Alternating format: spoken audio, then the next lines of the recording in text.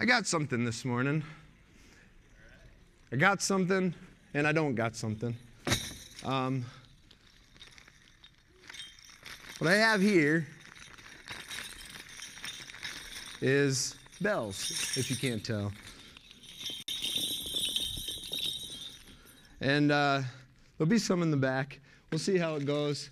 People, as AJ and Tammy were saying last week, we know that it's at times we can't control the length if the Spirit's moving. Sorry. Okay, all right? But you have the ability, without any shame, without any guilt or condemnation or anything coming against you, if you need to leave, to get up and go. You have permission to go when you feel you need to go. And that's fine. If you've got to get kids, if you've got to go to lunch, if you've got things you got to do, and you have plans, that's just fine. That didn't spread out so well. There's one not. Come on, get out of there. So we've been going through, since the end of the old year and the beginning of the new year, our vision, mission, and values series. And I don't know about you, but to me it's been really exciting, and it's been really impactful, and I think it's really the sense of unity. Anybody else feeling that? Yeah. Developing in the fellowship, the sense of unity. Yeah. The sense of, it's like, when we cast the vision at the end of the last, it was the very last Sunday of 2023, one of the verses was straight out of Proverbs, right? Where there's lack of vision, the people cast off restraint. So where there is vision, people can come together with a commonality, common goal. And so, we're supposed to, as a church body, have a vision by which we are working together to impact the region for the kingdom of God. Amen. And so we started off by casting that. And I'm telling you, man, since that's been cast, it's been tremendous hearing from many of you regarding just testifying to the sense of unity that's been developing and really happening in this fellowship. And we've been loving it. And then we talked about our mission, which is to set a table. To set a table for fellowship and discipleship where it's around the presence of Jesus Christ. To set a table in which we are coming together in community. We're coming together as one family. We're coming together to encourage one another, to learn together, to disciple one another, recognizing that at the center of that fellowship is the bread and the blood of Jesus Christ. He is our common denominator. He is the thing that unites us more than anything else. He's the thing that makes us one body. He's the one who makes one church, one bride, one temple. It's all Jesus. That's who he is. Amen. And it's been really, really great as we've been talking about that. We've started the first Sunday Family Feast. We have the second one coming up the first Sunday in March, which is next Sunday. Which, by the way, just so you all know, Kira's downstairs with the kids. It's her birthday next Sunday. Yeah. So harass her pretty good, all right? Or you can pretend like you didn't remember. That's what I like to do.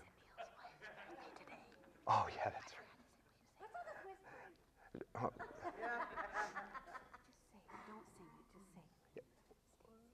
Oh. Okay, all right. So, Julie's trying to get me in trouble up here, is what she's really trying to do. She's coming up here. She was supposed to do this during worship, and now it's falling on me. And so, happy birthday to Stacy Neal. Happy birthday, Stacy. Come on, happy birthday to you. Happy birthday to you. Happy birthday, dear Stacy. Happy birthday to you. It's really funny when we were when we were in Kona, when we started to go to YWAM to get trained up to become missionaries, we were in the school. It's called the Crossroads DTS, and it's for anybody who's 25 years or older. So it can be young professionals, it can be young ministers, it can be whole families, but you feel like you've come to a crossroad in your life and you feel like God might be directing you into the mission field. So we went to Kona to go to this school, and there were, I think, 4 or 5 Norwegian families from Norway that were there going through the school with us. And we quickly learned that their birthday song in Norway is incredible. It's incredible. It's so fun. They're just bowing and they're spinning and there's like choreography that goes with the movements of the dance. We're like, hurra for deg som filar de torja veg vi gratulera. It's a beautiful song. So we started to, every time somebody in the school had a birthday, we're like, come on, the Norwegians, you got to do the birthday song. Well, needless to say, it got really old really fast. They were like, oh. So I promised them, I said, the next time somebody's birthday, I will learn the song so that I can lead it. And they were like, okay. And so I learned the song. Unfortunately, my memory isn't what it used to be. I'll sing it Sunday, yeah, for Kira. That one's reserved specifically for Kira. Anyway, so, oh, goodness. The joy of the Lord is our strength. We got a message from lovely Sarah Heller this week, in the middle of the week, and she was spending time with the Lord, and she shot a message to Kira and I, and she's just like, I just feel like the message this week is joy. It's joy. Hallelujah. And I'm like, I don't think it's any better week than when we're talking about one gospel. To be that in which we declare the joy of the Lord is our strength. The joy of the Lord. And it comes from that one gospel. It comes from knowing who he is. It comes from recognizing what he's done and from letting that impact your life in such a way that it changes everything. And as Julie was saying, you start to learn that even in those trials, even in those things where maybe he's doing some pruning, it's utter joy. Because there's no better life than a life surrendered to Jesus Christ. So we're talking about one gospel this morning. So far in our values, we've talked about one king, one house, one truth, one spirit, and one family. You guys getting the theme? There's one. Unity. Coming together around the bread and the blood of Jesus Christ. The body and the blood of Jesus Christ.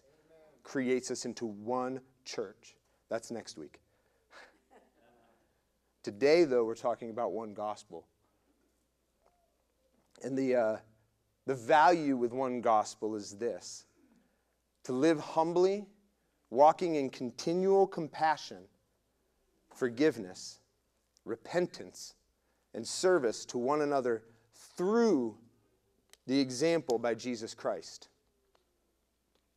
I'm going to read that again. Okay, it's up there. Good. To live humbly, walking in continual compassion, forgiveness, repentance, and service to one another through the example set by Jesus Christ. And we've coupled with each one of these, we've had the very core of it, one gospel, and then we have the value behind it, which is what we're reading, but we've coupled with all of them a verse as well, a scripture or a text to kind of coincide with those values. And this morning's value, it's Romans 12, 9, 18 to 21. It says, let love be without hypocrisy. Abhor what is evil. Cling to what is good. Be kindly affectionate to one another with brotherly love. In honor, giving preference to one another. Not lagging in diligence, fervent in spirit, serving the Lord. Rejoicing in hope, patient in tribulation, continuing steadfastly in prayer. Distributing to the needs of the saints, giving to hospitality. Bless those who persecute you. Bless and do not curse. Rejoice with those who rejoice, and weep with those who weep. Be of the same mind toward one another. Do not set your mind on high things, but associate with the humble. Do not be wise in your opinion. Ouch. Repay no one evil for evil. Have regard for good things in the sight of all men. If it is possible, as much as it depends on you, live peaceably with all men.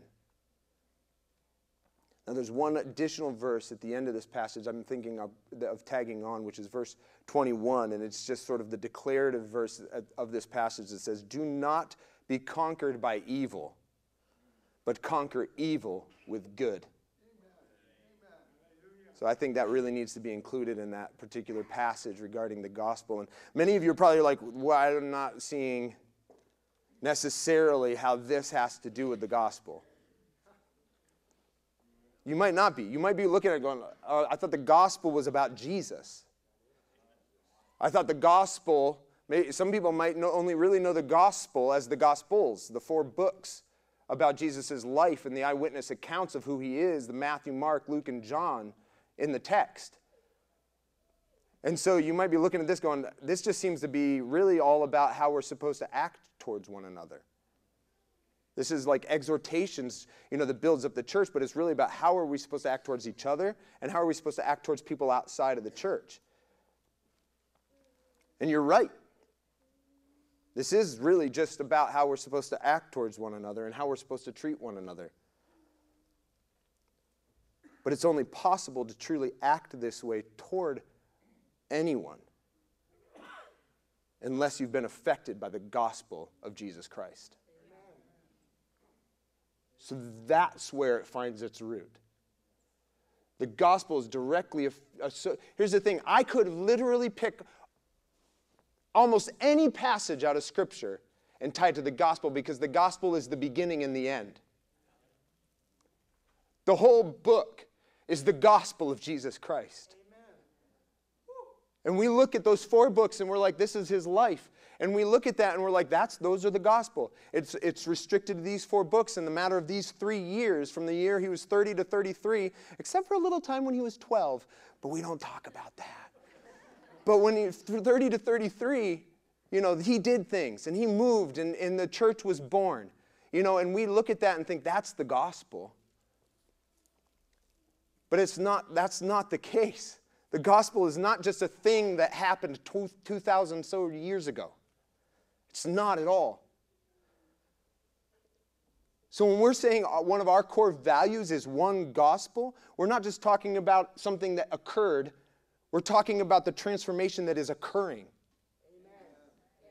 The salvation of all things. The salvation of all things. Guys, creation is being saved by him. It's being saved by him. He already took the authority back. When he died and went into the grave, he grabbed the keys. He grabbed the authority back. The prince of the air, we have this wrong doctrine where we think the prince of the air still has authority. He doesn't.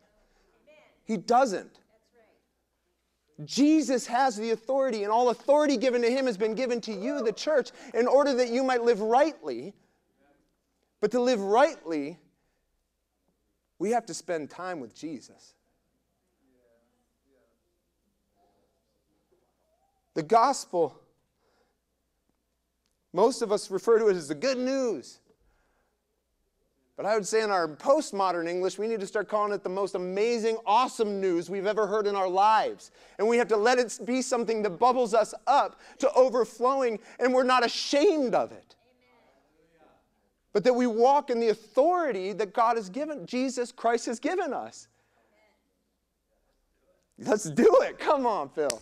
I love it.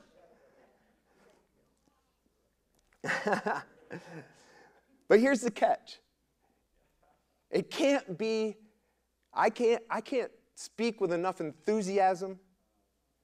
I can't jump around enough and tell you Jesus can save and change your life and break you free. I can't do enough kicks or stretches. I can't. And make you believe it. Because it's not by men, it's by the revelation of the Holy Spirit that you come to know who Jesus Christ is. So I can sing and dance.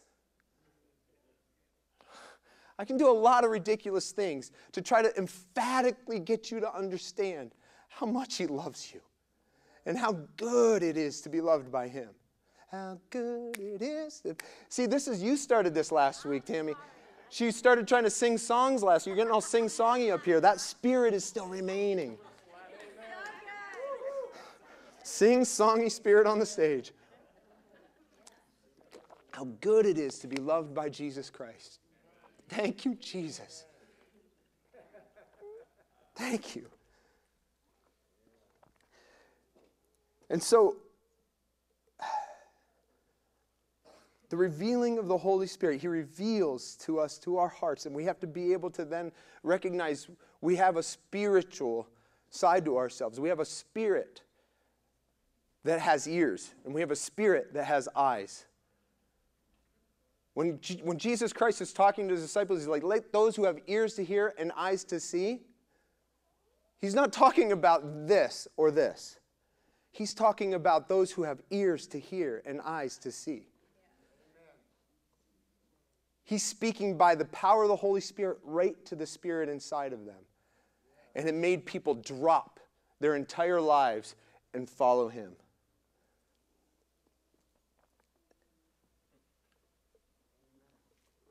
And I'm telling you this, Paul says this to the church in Galatia, the Galatian church. Chapter 1, verses 11 and 12. If you get it in there, Mark, great, thank you. Galatians 1, 11 through 12. But I didn't get them a lot of these scriptures this morning. I didn't know what, honestly, it was like this morning I woke up and it was at 2 in the morning and God just started changing things. So you don't have a lot of things that I might be talking about. Galatians 1, 11 through 12 says, For I want you to know, brothers and sisters, that the gospel preached by me is not of human origin. I did not receive it from a human source, and I was not taught it. But it came by a revelation of Jesus Christ. Most of us, if we've read our Bibles or been around the church long enough, we've heard of the Saul to Paul conversion. We've heard of Saul, who used to persecute and kill Christians, who used to his main purpose and function within the Sanhedrin. He was one of the priests of priests, right? He was one of the Pharisees of Pharisees. He was like top notch, and very young for his age. So he was held in very high esteem for his intellect and his understanding of the scriptures. This man was like going after what he believed to be a cult. And on his way to Damascus to go arrest more of the Christians there, what happens? A blinding light knocks him on his butt and blinds his eyes. And he hears the Lord saying, Saul, why are you persecuting me? He's like, Lord, who are you? And he's like, I'm Jesus Christ. Why are you persecuting my church? And at that moment, see, this was not by any man's doing. This was not by anybody preaching to him or teaching him. This was just Jesus saying, this man is going to be made new. And he encountered him in such a way that what did he become? But Paul, one of the greatest apostles, one of the greatest church builders and church planters to ever live, because of the power of the Holy Spirit working through him. One of my favorite things he ever said was, I don't come to you with words of intellect or knowledge. I come to you only simply knowing Christ and Him crucified. Because he had tried and failed to use the words and knowledge aspect of things. He went to Athens and tried to convince them by way of intellect to believe in Jesus. He tried to use words. He tried to be persuasive. And they're like, yeah, that's all well and good, but we'll stick with our gods. So then when he goes to, I believe it's Corinth, he says, or maybe Thessalonica. I can't remember. Rich, You got me on this one? You're like, one or the other. He says, I honestly, I know nothing but Christ and him crucified. I can't persuade you. All I can tell you is the truth. Same thing happened from who we know to be Simon, the disciple. When he was following Jesus and had been following Jesus for some time, in Matthew 16, 17 through 18, God starts asking his disciples, who do people say that I am? And they all start saying, well, some think you're John the Baptist, some think that you are Elijah the prophet, some think this, some think that. He's like, then who do you say that I am? And Peter boldly speaks up, the first one to say, you are the Messiah, the Son of the living God. And what happens next is another wonderful, so Saul gets turned to Paul because of his testimony. Simon, in this moment, gets turned to Peter. Jesus responds to him and says, blessed are you, Simon, son of Jonah, because flesh and blood did not reveal this to you. Right? Again, I can't tell you to believe in Jesus Christ, but Jesus can. And he says, my Father in heaven has revealed this to you, and now you are Peter. And on this rock I will build my church, and the gates of Hades will not overpower it. The gospel, an encounter, it doesn't have to change your name, but an encounter with the true power and might of the gospel should change your life. It should. So when I was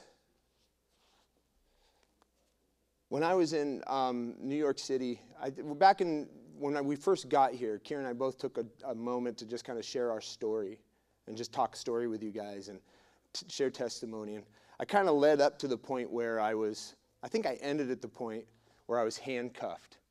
And left you on the cliffhanger. I was handcuffed behind my apartment because I'd been throwing a party, and a bunch of underage drinkers were there, and the cops came 3 times in one night to try to, get me to shut it down. They were being very gracious. And I continued to go because I was drunk.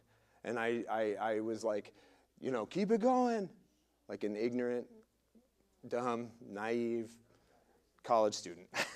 And in that moment, I recognized kind of where my life had spiraled out of control to. And I recognized that what I had grown up being taught, what I had been, throughout my life, I grew up in the church, I had been taught about Jesus. I thought I knew Jesus. But at the same time, my faith was so feeble that when a youth pastor offended me, I threw it all away. Because I hadn't, if I'm going to be honest, I hadn't had the revelation. I hadn't had the revelation. I knew a lot about it, and I knew in that moment the gospel enough, the facts of the gospel enough to know that all I can do in this moment is pray to God. And I prayed, and I said, Jesus, if you can get me out of this, I'm yours, right? It was one of those desperate, in the trenches, between a rock and a hard place prayers, and I was just like, help me, Lord. And he simply said, tell him the truth. And I was like, that is the dumbest idea I've ever heard. And I was like, are you sure you don't want me to be somewhat deceitful in this? He's like, no, I deal in truth. I deal in truth. And I was like, that's horrible. But it was not horrible, because I just looked at the cop, and in all humility, I said, I have no reason you shouldn't take me to jail tonight. I've been an idiot. I've been an idiot. And I deserve to go to jail tonight. And the cop looked at me and said, if you had given me any other response other than the fact that you know how dumb you were, I'd be taking you down to downtown right now. You'd be in the back of the squad car, and we'd be out of here. But because that was your answer, I'm going to let you off with a very hefty noise violation. I was like, I'm a college student. I can't pay for this. Lord, help. So that was the beginning of something where God revealed to me something that I hadn't yet to experience. But it was a revelation in the moment that determined I need to change. I can't just know him and know of him and even claim him to be my Lord and Savior and not be transformed by him and follow him with all that I am, with all that I have, right? All of your heart, all your soul, all your mind, all your strength is to be given to the Lord. And so that began this process by which it was kind of like one thing after another. So I stopped throwing parties. After a period of time, I stopped with just the promiscuous life I was living. I was just in relationships, and I was just thinking, whatever, I've already had sex, so you might as well keep going, right? Like that thought, it's a horrible corruption, especially in the church. Can I just take a moment and say this? Can I get really, really real? It's not okay to be sexually promiscuous. It's not. Some people are like, well, I was married before and now I'm not married, but so I'm trying to just, wade things out. It's like, no. There's a right way and there's a wrong way, and the right way is depicted in Scripture. So if you're curious what it is, seek the Lord. Because sexual immorality is a pretty serious thing. And now I'm not just talking about that. I'm talking about pornography. I'm talking about, any type of sexual sin. Men, pornography is adultery. Women, I shouldn't just exclude women. The statistics are staggering these days as to how sexual sin has entered in. And I'm just going off, but I'm just saying, we need to be changed by the gospel, and it has to come at a price. It has to come at a cost. This is what Julie was saying. We love John 3:16. We love it. People share it and share it and share it. For God so loved the world that he gave his only begotten Son, that whosoever believeth in him shall not perish but have eternal life. And that has become our token go-to evangelistic scripture. It is the most popular, you can look it up, most popular scripture in the world. But look at the world. And what I really appreciate is that more and more people have been adding John 3:17. Guys, if you're sharing and you start to go for God so loved the world part, do not leave out 17. For Jesus has come into the world to not to condemn the world, but to save the world through him. There was a thing that I emphasized back up here at the top with our value when I was talking about us living humbly, walking in continual compassion, forgiveness, repentance, and service to one another through the example set by Jesus Christ. And when you look,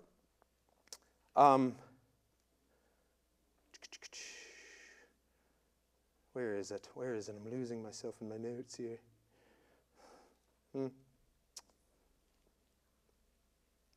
Yeah, and Jesus did not come to the world, but to save the world through him.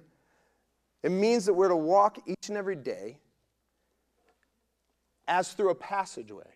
So when we present the gospel as, for God so loved the world that he gave his only Son, that whoever believes in him shall not perish but have eternal life, we're presenting a gospel that is very positive, and it is very positive, right? It's the good news. But we're also presenting one that seems like all you need to do is step through this gate in heaven. But that's not the truth. The truth of the gospel is it's a passageway. What did Jesus do? If we're looking at Jesus and we're saying Jesus is the gospel, he's the good news set before us, he walked on this earth. And he walked on it in a loving way. He walked on it in a caring way. He walked on it in a sacrificial way. And he ends up being what? Crucified. And then he ends up doing what? Spending 3 days in the tomb. And then he comes back and he visits. And then he ascends. And now he's seated in victory at the right hand of the Father. So that's the gospel message. But too many of us are like, we're just going to walk around the through aspect of our relationship with Jesus, and we're just going to say, I prayed the prayer, and I've said I believe, so now heaven, right? But Jesus is saying, no, walk. You gotta, like, it is also a walking through. And one of the worst parts that we really have a hard time with, because we're like, this is supposed to be good news. But I'm supposed to spend 3 days in the tomb? When was the last time any of us sat on that? Spent 3 days meditating on Jesus' death. Spent 3 days recognizing the cost of his life. And read the harder passages. Whosoever doesn't take up his cross and follow me is not worthy of me. If anyone wants to follow after me, let him deny himself, take up his cross daily, and follow me. And then one of my favorites, and this is the testament of the Saul to Paul conversion. I have been crucified with Christ, and I no longer live, but Christ lives in me. And you know, he probably would have said, and I live in Christ, except he knew Christ lived in the Father. So by Christ living in him, he was like, I'm in the Father. The Father is over me. Christ is in me, outside, like surrounded by the presence of the Lord. The life I now live is in the body. I live by faith in the Son of God, who loved me and gave himself for me. I know, right? When it is, Jesus, thank you, God.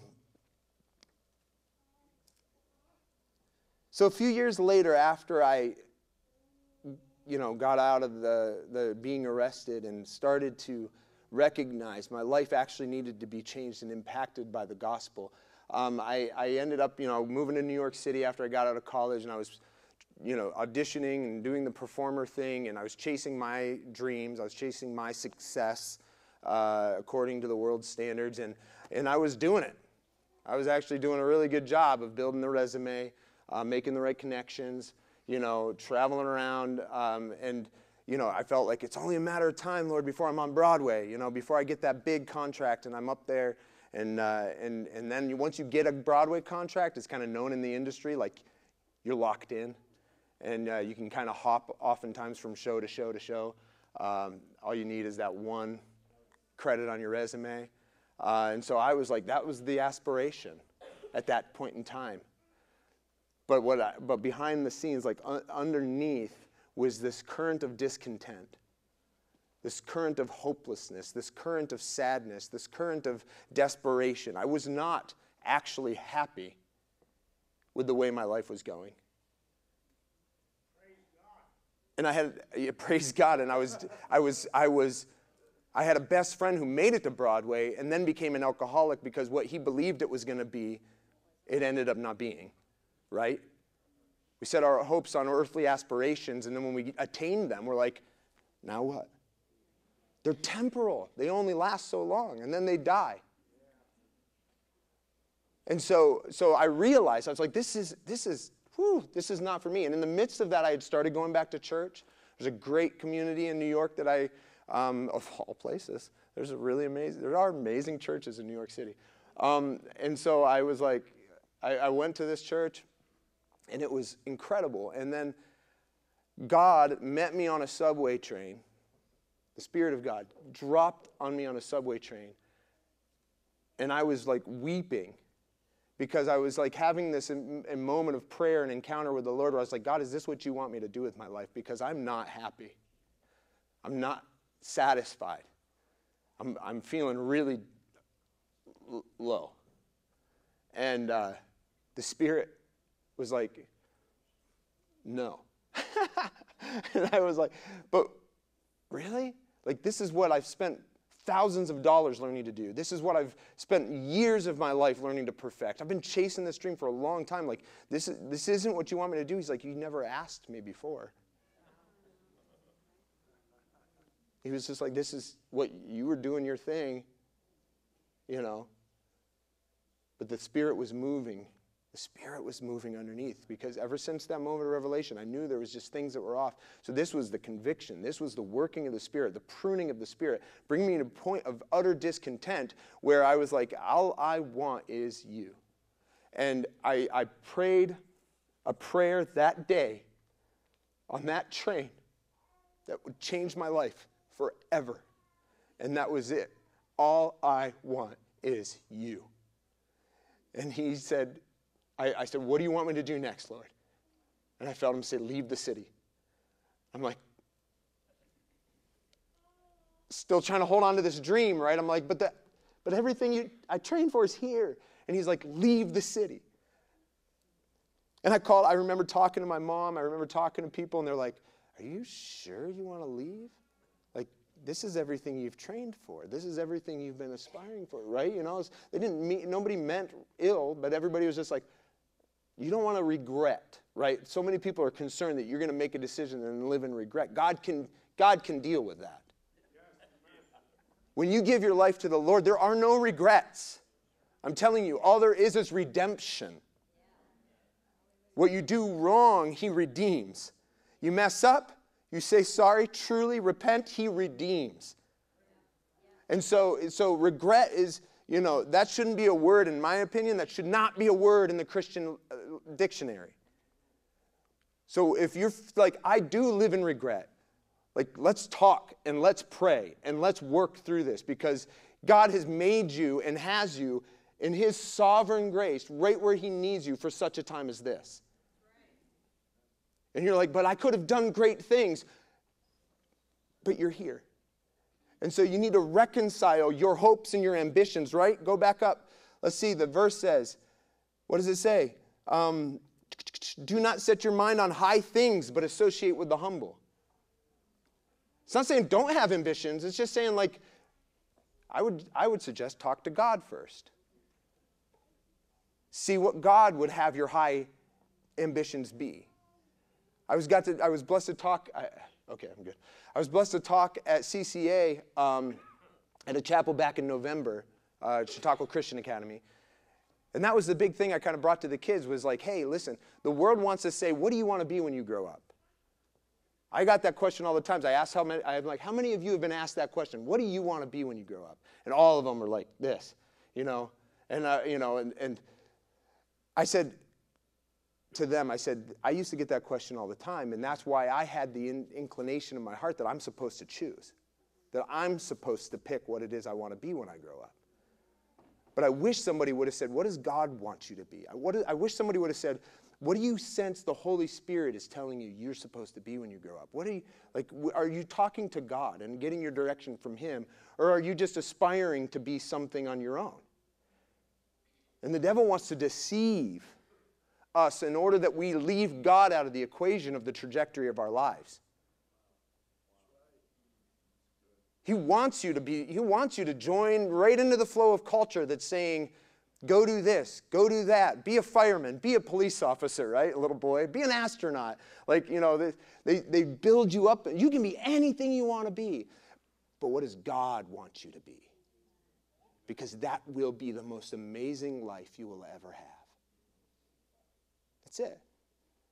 And we mess things up when we usurp God's authority with our own. So let me see if I can get back to where I was. Good. Praise the Lord, because, yeah.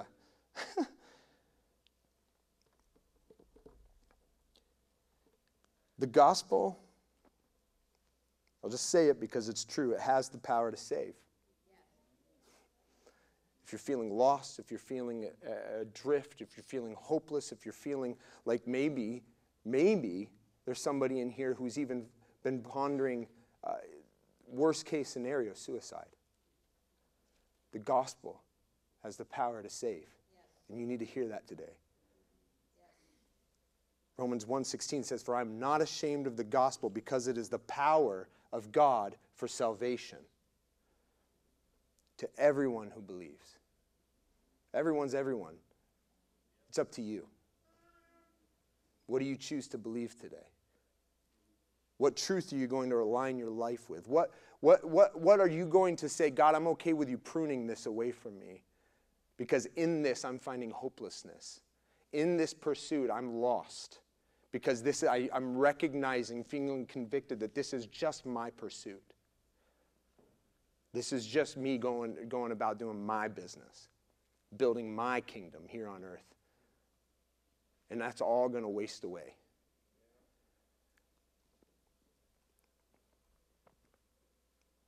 I just need to pray really quick. Father God, I pray right now, if anybody is in this house that is struggling with the spirit of suicide and death upon them, I rebuke it in the name of Jesus Christ.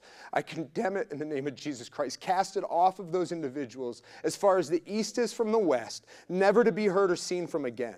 Lord, and that you instill in them the Holy Spirit of hope, of joy, of love, of courage, Father God, to change, courage to step into alignment with the Spirit of God and walk in faith, not by sight. In Jesus' name I pray. Amen. Amen. So our belief in something is only as good as our action that follows it. Let me say that again. Our belief in something is only as good as the action that follows it. One of my favorite quotes of all time is by a guy named Dallas Willard. And he says, we do not believe something when we say it's true. We don't even believe something when we believe it's true. We believe something when we act as if it were true. So for you to have a revelation, it will change everything. But for you to only simply agree often changes nothing. Do you understand? So you need to say, God, if you're like, I think right now at this stage of my relationship with Jesus, because this is what my whole childhood up to the point of getting handcuffed was me agreeing with all of the good, all of the facts, all of the truth, all of the things that the people had been teaching me. I agreed with it, but I didn't believe it. And so I got up to that point where my just agreeing with it, just saying, like I said, you don't believe it when you say it. You don't believe it when you believe it. You believe it when you act as if it's true. So it should have a transformational power on you. And so I just want to say right now that if you're in that place of, I feel like I'm only agreeing with the truth and I'm not believing the truth. I just want to pray, God, I ask that you open the spiritual eyes and ears of that individual so that they might actually have a revelation of the truth of Jesus Christ and that it becomes a belief that transforms them into your likeness and your image. Thank you, Jesus Christ. And then when we begin to act in that new way, when we begin to act in that transformative way, trust gets built. Faith gets built. Transformation, it results in greater levels of trust, greater levels of faith.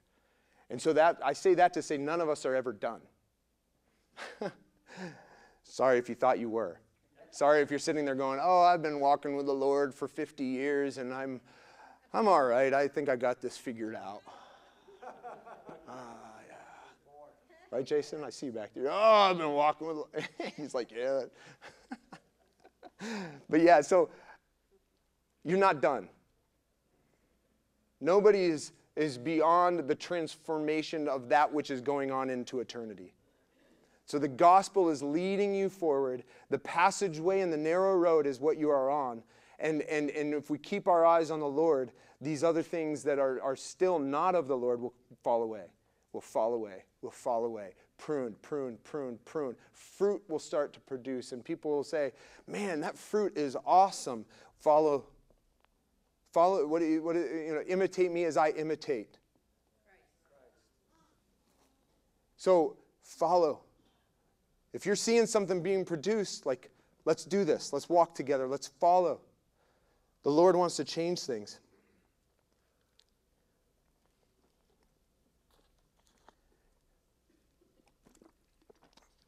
And if we're all of us, I'm not leaving anybody out. All of us receiving our revelation from the Holy Spirit. If we're all believing in the same word of God, and our actions are being given to us by the same instructor, the Holy Spirit, and we're focusing on walking according to the same Spirit and the same scriptures, and we're not just picking and choosing what we want to follow,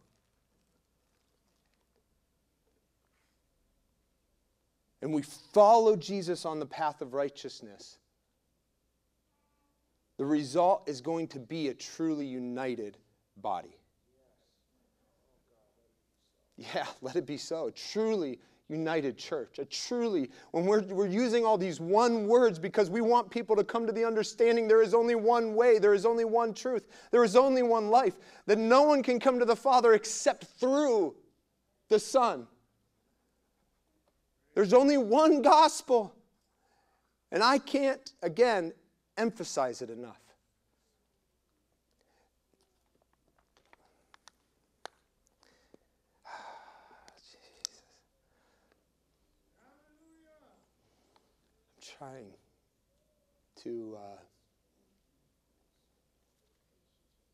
Jesus. I'm trying to hear the Lord regarding, where to go next. So I left New York City, all right? And I'm like, okay, God, I'm doing whatever you want. I want to do it. This is what I want to do. I was just like, I'm all in. And I felt God, for the first thing was relationships, man. You can't keep living the way you're living in regards to relationships. And I said, all right, Lord, then I'm celibate and I'm single until further notice. I'm like, let's do this, you know? And so that was the first thing. And I was just reading my word. And I came back to Warren, Pennsylvania, living with my parents. I was about 27 years old, 28 years old. I was only a year prior in Paris, France, performing in front of 5,000 people, touring the world with West Side Story the musical. I don't say that to be proud. I say that to say that I was absolutely the most joyful I've ever been working part-time at the Library Theater after doing all that, cleaning toilets. I was a custodian part-time. And I was so thrilled because I had only a part-time job and I had my beat-up little Ford Ranger that my Uncle Tom was able to get for me at an auction for real cheap. And it was cheap. You know, the transmission was bad, but it got me out to the Allegheny National Forest where I would go and I'd sit at Elijah Rock with my Bible, and I would just sit there eating the bread of life. I was like, this is so much better than whatever I would have done in New York City. And I remember just sitting there, and I just was like, God, this is my place. This is it, man, you and me, bros forever. Jesus. And I just remember being so, like, he filled me up so much. I'm like, I still had things that were kind of hanging on. I wasn't drinking like I was drinking in college, but I still had drinks, you know, and we won't even get into that because that's a sticky subject. That's a message for a different day. But I was still like, I was still struggling with pornography at the time. Like I was still struggling with that. I had things that I was still dealing with, but God was like, let's clean this up first. And then, and then he starts walking me through this process of pruning. He's just like, okay, this is dead. This is producing nothing in your life. And this and this. And so I'm like, I'm just in this season, and 2.5 years or so goes by, and I'm just like so enamored, and more things are getting stripped away from me that were just dead and was not good and benefiting me in any way, shape, or form. And then I'm like, I get this message from one of the directors of the musicals at the Sharman Theater at JCC. He's like, hey, I hear you're in the area, and you're a dancer, and I'm looking for somebody to do choreography for a show up here. Would you be willing to come on up, and I'll pay you, and do the choreography for our fall musical. I hadn't gotten to be creative in that way in a long time, and I still wasn't sure what I was going to do, but I was just like, oh, this will be fun, you know, and I prayed about it and felt like God's like, go ahead. And so I get up there to the Charmin. Again, I'm like, at this point, completely content if it's just me and God for the rest of my life. I'd come to that absolute point of just enjoyment with my relationship with the Lord and how it was growing. But I walk into that theater, and lo and behold, there's this beautiful chorus girl.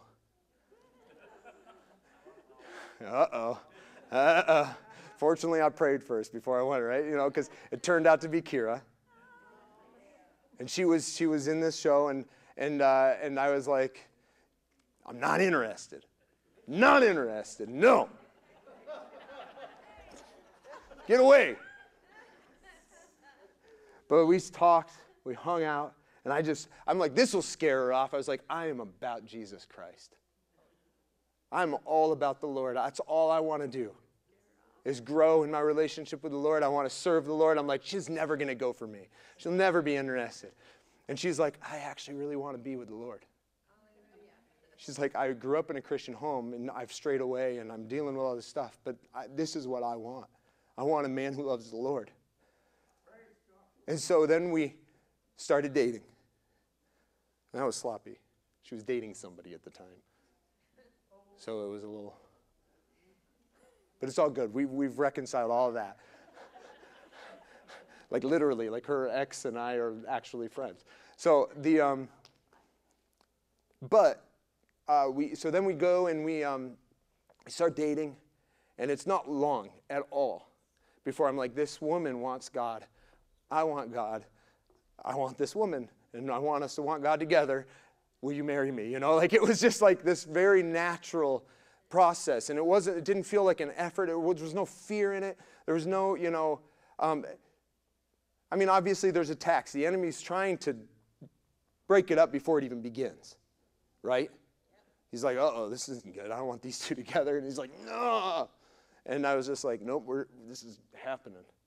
So we get together, and then now I'm getting into kind of part of what Kira shared as part of her testimony. And you come into a relationship and you've got stuff. Like I was still trying to see things pruned off of me. Same thing with her. And she was 10 years younger than me. So there was a lot still. And she had some serious, deep woundings with an ex-boyfriend when she was younger that made her feel just a total need for affirmation. She's like, it wounded her deep. And so she was going out drinking, and next thing it turns into having affairs. And then, and so that was just in our first year of marriage. I was like, oh my goodness. But she, again, by way of, she kind of in the first instance sort of got caught in it. So she confessed some of it. And I was like, we're going to work through this. We'll make it through. God's with us. A little bit further along, and she is weeping. Because I like when it kind of came out at the initial, and it wasn't the whole truth, it was only part of the truth, I was like, hey, listen, I said, I love you, and I want you to feel like I'm requiring things of you, but I'm going to start to require some things. Like church had become optional. She wasn't going consistently. I said, I need you to be with me every Sunday. I said, the word of God, I was getting up and reading my word, and she wasn't as adamant about it. So I said, please be in your word every day. I said, the drinking has to stop. And so we both, because I was like, and then I said, you're going to also have to probably quit your job because it was related to her job. That was a big sacrifice, right? But she said yes to all of it. She's like, I don't care how scary it seems. I don't care how difficult. She's like, yes, because I want you, and I want God, and I want us to move forward. And so she quit, and she cut away, and she allowed God to do this work in her. And it was only a matter of a couple months. And I'm leaving for work, and she's spending time with the Lord on the couch. She's reading her word. And she's like, I could tell something was really like going on inside of her. She was struggling inside. And I was just like, I'll leave you alone with the Lord for that, and I'm going to go to work. And so sorry, you do. Within a matter of a few minutes, she calls me up and says, hey, I need you to come back. And I was like, okay. So I get up, come up the elevator. We were living in an apartment up in Jamestown at the time, and I come in, and she is just weeping on the couch. She's like, I had an encounter with the Spirit of God today. And the Spirit told me that if I tell you everything that I did, that He's going to bless us abundantly for the rest of our lives.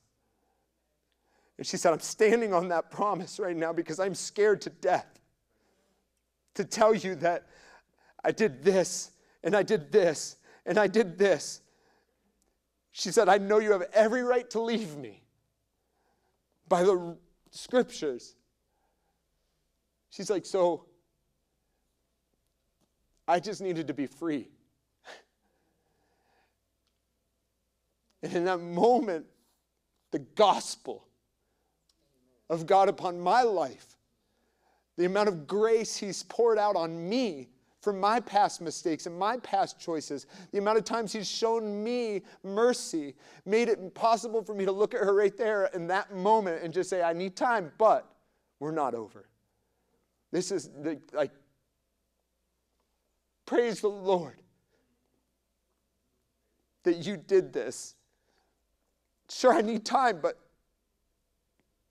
nothing can come against Jesus Christ. Nothing.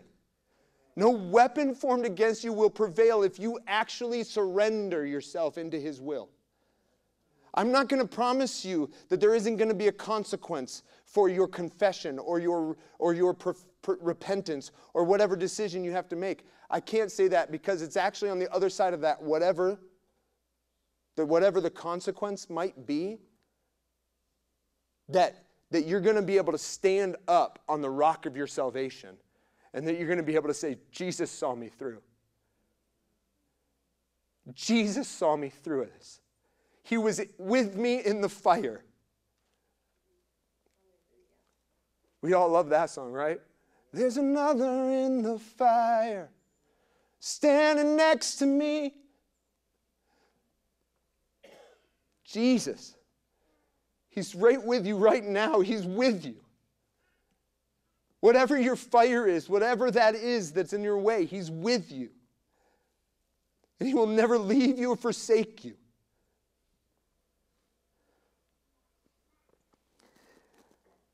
And so I just know that I'm not the only one. I know I'm not the only one. That each and every one of you have had the gospel impact your life in some way, shape, or form. That each and every one of you have had,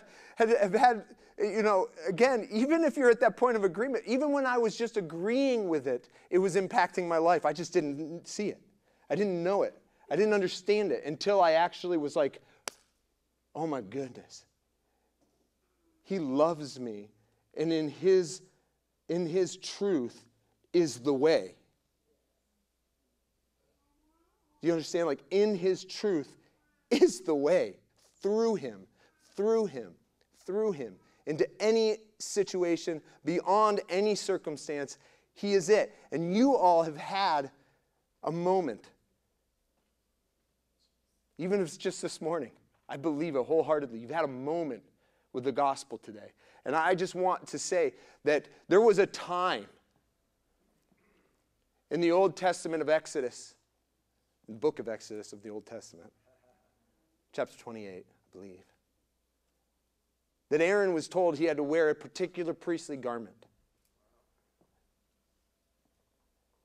And this priestly garment had, beautiful linen, woven fabric, blue and white and purples, and there was pomegranates. These little, they tied it with a knot. There was pomegranates all around the hem of this garment. And then there was another thing that was on that garment that just really sticks out to you, and that was bells. Between every pomegranate, all around the hem of the garment, there were bells, gold bells placed. And it says that he was supposed to wear this garment anytime he enters the holy place, the holy of holies, to minister unto the Lord. He was to have that garment on. You know why? What was that, Trudy? In case he died. He had to enter, like the veil, right? We all talk about the veil being torn. But it's like back then, the veil wasn't torn. The veil was the thing he had to like enter through. Like, can you imagine? They made this garment in case I die. Come on. In case I die entering this space, I have to wear a bunch of bells around my dress, around my robe. You know, it's like, and so he would wear this, and he'd enter into that place, and he would minister to the Lord. And the sound of the bells on that garment, to the people outside of the Holy of Holies, to them it was the sound of good news. To them it was the sound of, God's allowing him to make the sacrifices on behalf of us, the sinners in this nation. And so he would enter in with the bells jingling. And I'm like, I would imagine he was probably like, oh yeah, I forgot I have one in my pocket. Yeah, woo! He's like, take a couple steps, make a sacrifice, jingle the bells. Take a couple steps, make a sacrifice, jingle the bells. And everybody's out there like, woo! He's making the atoning offerings and sacrifices for our sin before the Father, and the Father's pleased with them. And he's not dead. Yes! Come on. You guys see where I'm going with this? In the final aspect of the gospel is the priestly seat of Jesus Christ upon the throne of mercy in heaven, who is there as it says he becomes a part of the order of Melchizedek. He becomes a high priest unto the Father and interceding on our behalf. He is now our Aaron. But there's no longer a need for a garment surrounded by bells. There's one bell. One bell that will ring for eternity, declaring you're good enough. If you believe in me, you're good. You're atoned. The payment and the price has been paid for your sins. You can enter into the presence of God without worrying about dying. And so that's what the bells are about this morning. The bells are about, I want each and every one of you to come forward and to take a moment to thank God for the gospel of Jesus Christ. And as you pick up a bell, as you take, Kurt, come on up, buddy. I think I'm landing the plane. It's that time. As you pick up a bell, and as you take it home with you, I just ask you to place it somewhere of significance. They got the little threads. You can hang it on your door handle. How fun is that? That every time somebody comes and goes, you're reminded of what Jesus is doing for you right now, interceding on your behalf. I love that, right? It's a Wonderful Life. Every time a bell rings, an angel gets their wings. It's like, truth, every time a bell rings, your life just was saved. Every time a bell rings, your life just was saved.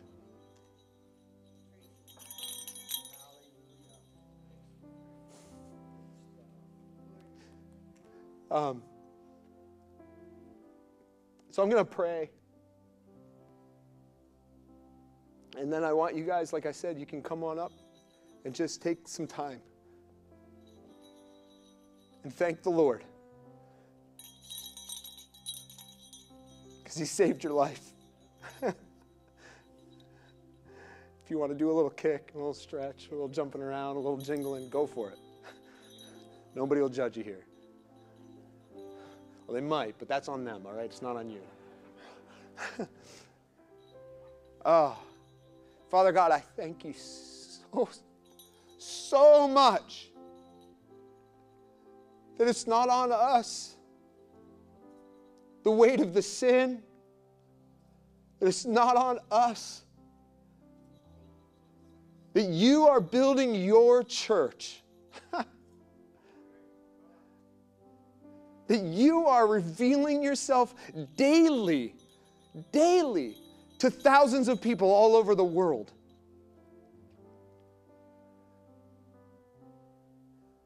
That you are coming to people in dreams, that you are coming to people in visions, that you are coming to people in words of knowledge and prophecy, and you're declaring yourself set apart.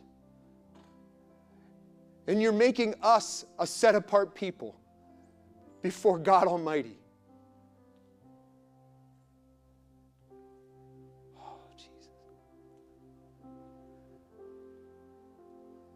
Lord, you're making the children downstairs as set apart children.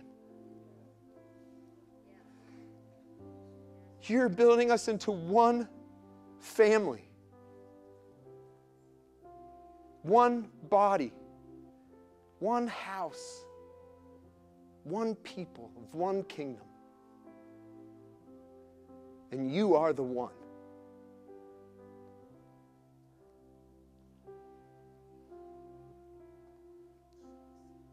Everywhere the gospel will be told, this will be remembered.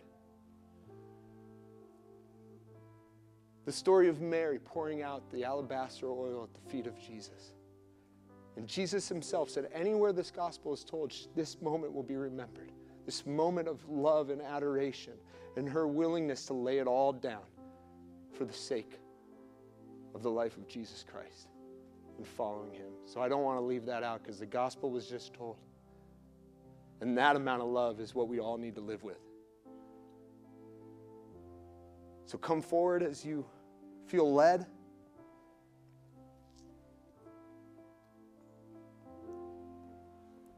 If there's somebody that isn't here with you this morning, that you're like, they need this, they need to know this, feel free to take an extra bell for that somebody. And if you're like, hey, there weren't enough, let me know and we'll order more.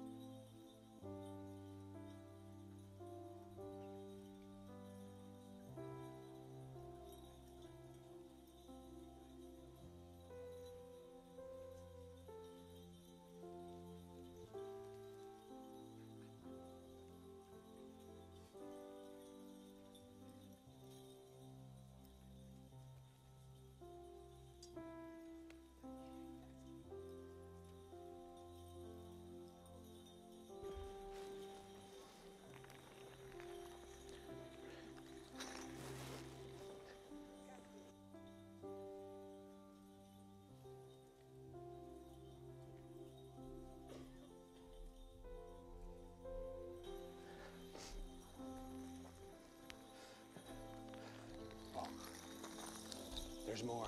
I got more. Don't